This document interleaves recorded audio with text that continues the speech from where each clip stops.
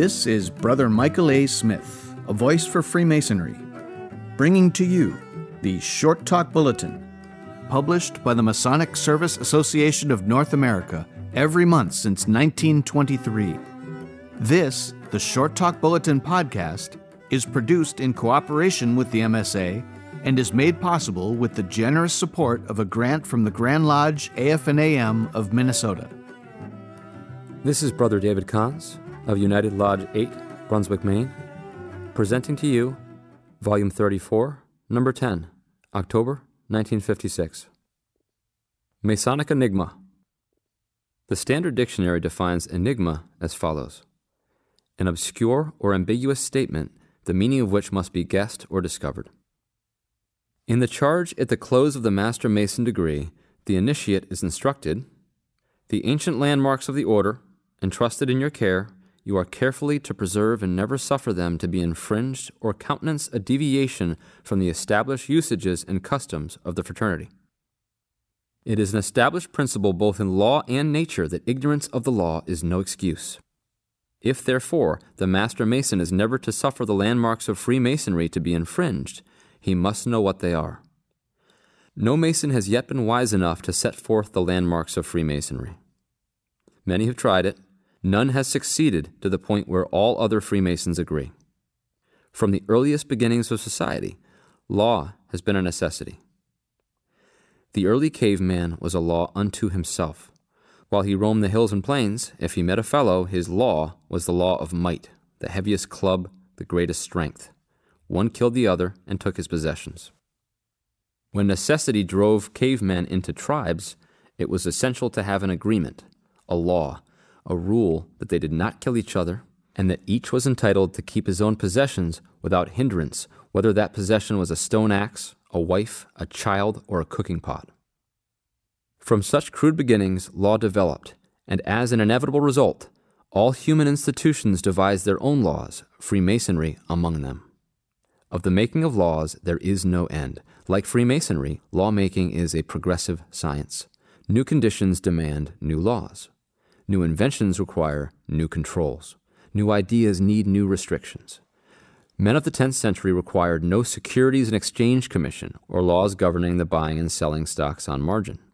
George Washington never received a parking ticket or was arrested for speeding. During the war between the states, no one invoked the Fifth Amendment because of his membership in the Communist Party. Corporation law was known in Rome, but not to the 12 tribes. A few of the many varieties of law may be listed. Natural laws, those principles which activate natural phenomena such as weather, tides, winds, lightning, fire, earthquake, volcanoes, geysers, growth of tree, grain and flower, the 4 seasons, day and night, and an unnumbered and unnumerable number of other natural phenomena. Scientific laws, in addition to natural laws, which surround and control phenomena brought into being by man's use of, or interference with, nature. Thus, nature has no atomic or hydrogen bomb, produces no power by the burning of oil in a cylinder, sends no intelligent messages by radio wave, exhibits no television shows, runs no railroad trains, and propels no ships across the sea. Man does, and discovers some of the laws controlling such things. Morality hath its laws. They begin in the Decalogue for most Westerners and are expounded in pulpit and church, school and home, but no list of them has ever been made. What is moral or immoral changes with people, climate, and custom. No list seems likely to be made. The one-armed bandit is illegal in most of the United States, but legal in Nevada. Polygamy is legal in some tribes in Africa. Certain crude religions make it an act of grace to kill an infidel, and slavery is still legal in certain areas in the world. During the Noble Experiment, it was illegal and therefore immoral to transport a pint of whiskey in a motor car. The illicit still in the mountains of some parts of the South is still moral to many. Law is a part of nature, but no man knows all of nature's laws. Law is the foundation of science, but no scientist has written all the laws which control the activities of science, as opposed to those of nature. It is a law of nature that, under certain conditions of temperature and pressure, Electricity in the form of tension in the clouds results in lightning. It is a law of science that the same force, brought into being by man revolving certain coils of wire in and around certain cores of iron, will light an electric lamp, produce X-rays, cook a meal, drive a train or a ship, produce heat and cold. Lightning is unpredictable because all the laws which govern it are not known. Electricity has been tamed, but we are doubtless in the infancy of its possible uses because science does not know all the laws which govern it. Freemasonry is often referred to as a beautiful system of morality which seems to predicate the fact that there are several, if not many, systems of morality, of which Freemasonry is one. The logician deems this nonsense. There is only one system of morality of which Freemasonry may be a phase, or within which it may operate. No one, not even the eminent divines, ministers, preachers, priests, and prophets of the world, has ever written all the laws of morality. The unwritten law is a part of law. No code of civil laws commands that a householder kill an intruder, a robber, a villain who enters his home for the purpose of raping his wife and stealing possessions.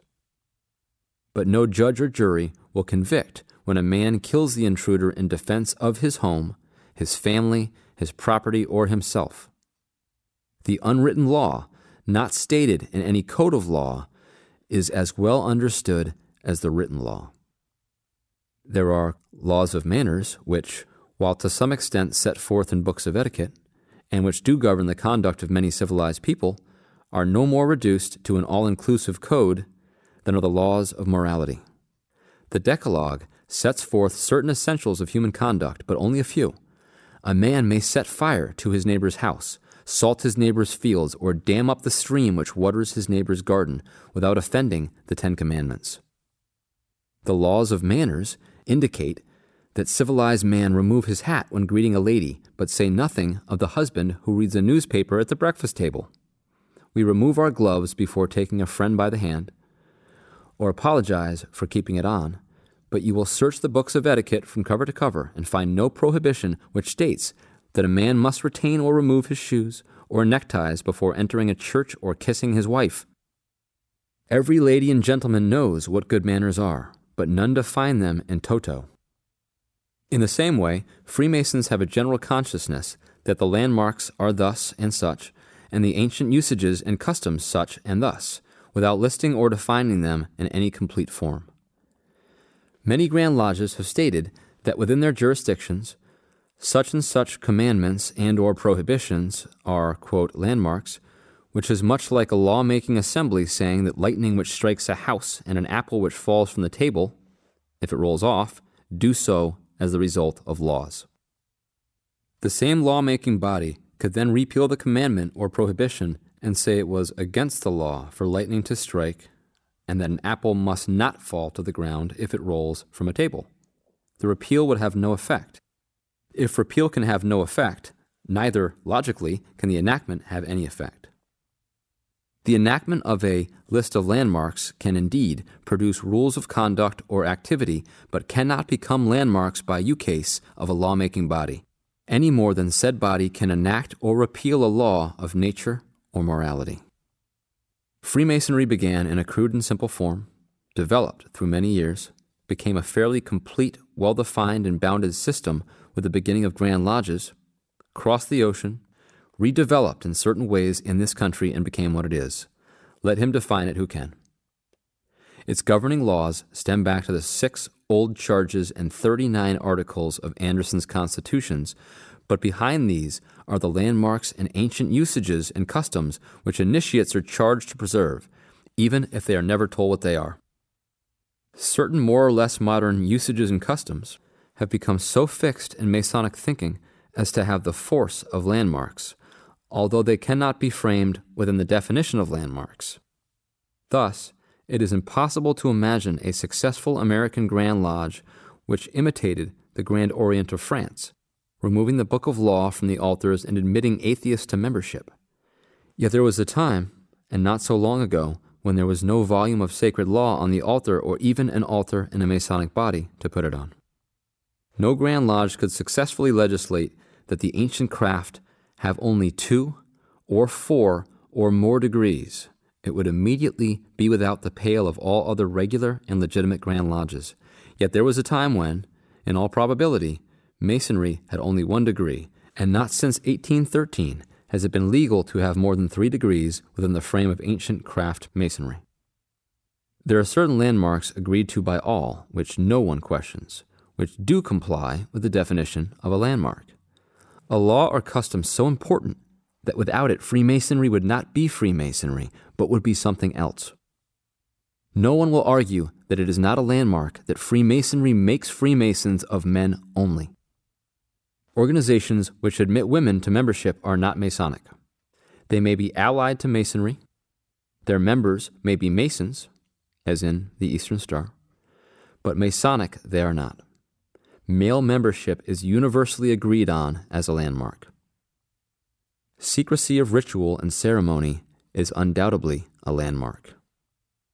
Any Grand Lodge which permitted the conferring of degrees before other than Master Masons would not be a Masonic Grand Lodge. The legend of the Master Mason's degree may or may not be a landmark in point of fact, but it is so recognized universally it is impossible, for instance, to imagine a Master Mason degree built upon the story of Damon and Pythias, or Jason and the Golden Fleece, or King Arthur and his Knights of the Round Table.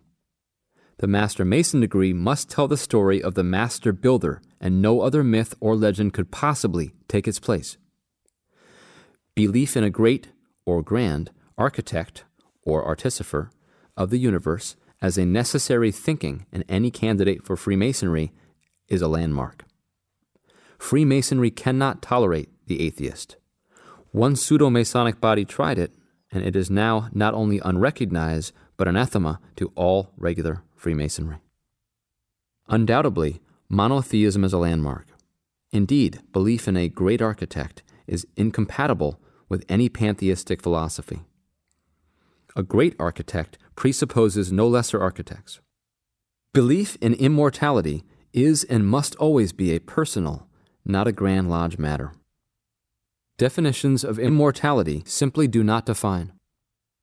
If belief in personal immortality is thought of as a landmark, then there must be many forsworn Freemasons, since many a good man and true thinks of his immortality as his children, or that the divine spark within him but joins with others after physical death in a great pool of immortality, exactly as he thinks of a drop of water still existing, although losing its identity as a drop when, as rain, it falls in the ocean. Belief in some form of a hereafter may justly be considered a landmark. But when reading, for instance, such a list as Mackey's 25 or Kentucky's 54 landmarks, the Masonic student asks himself, who determined these as landmarks? Inevitably, he must answer, certain brethren. He has, therefore, the reason why so many such pronouncements cannot be landmarks. They are the ideas of men and not the contributions of time immemorial to the fraternity. The citizen who is in doubt about the law consults a lawyer. The lawyer may inform him or misinform him. The man who is doubtful about a point of moral law consults his minister or other ecclesiastical authority or some moral philosopher. He gets the best advice obtainable, which may or may not be correct. The experimenter in the laboratory, who wonders whether a certain experiment will produce new facts or blow him up, will advise with his teacher, higher authority, greater scientist. He may or may not get correct information. He may or may not add to the sum of human knowledge or be blown higher than Gilderoy's kite as a result of that experiment he tries. The Freemason, uncertain as to the landmarks of the ancient usages and customs he is to support, will consult the best authorities he can find. He may or may not get adequate and intelligent information. All of us, in all these fields, just do the best we can. Anciently, it was written, Thou shalt not remove thy neighbor's landmark, which they of old time have set in thine inheritance, which thou shalt inherit in the land of the Lord, thy God hath given thee. Deuteronomy 14:4. That landmark might be a stone, a tree, a stream. In the course of time, it might disappear, but the boundary it marked did not disappear. It was the boundary, not the landmark, which was of importance. Freemasons differ widely as to the landmarks themselves. None disagree as to the boundaries which mark off Freemasonry from any other institution. Most men know morals and equity by training and instinct, though the law may escape them. Most Freemasons know Freemasonry, though the landmarks may be an enigma. It is thine inheritance which the landmarks define, and that no enigma can take from the reverent and conforming brother.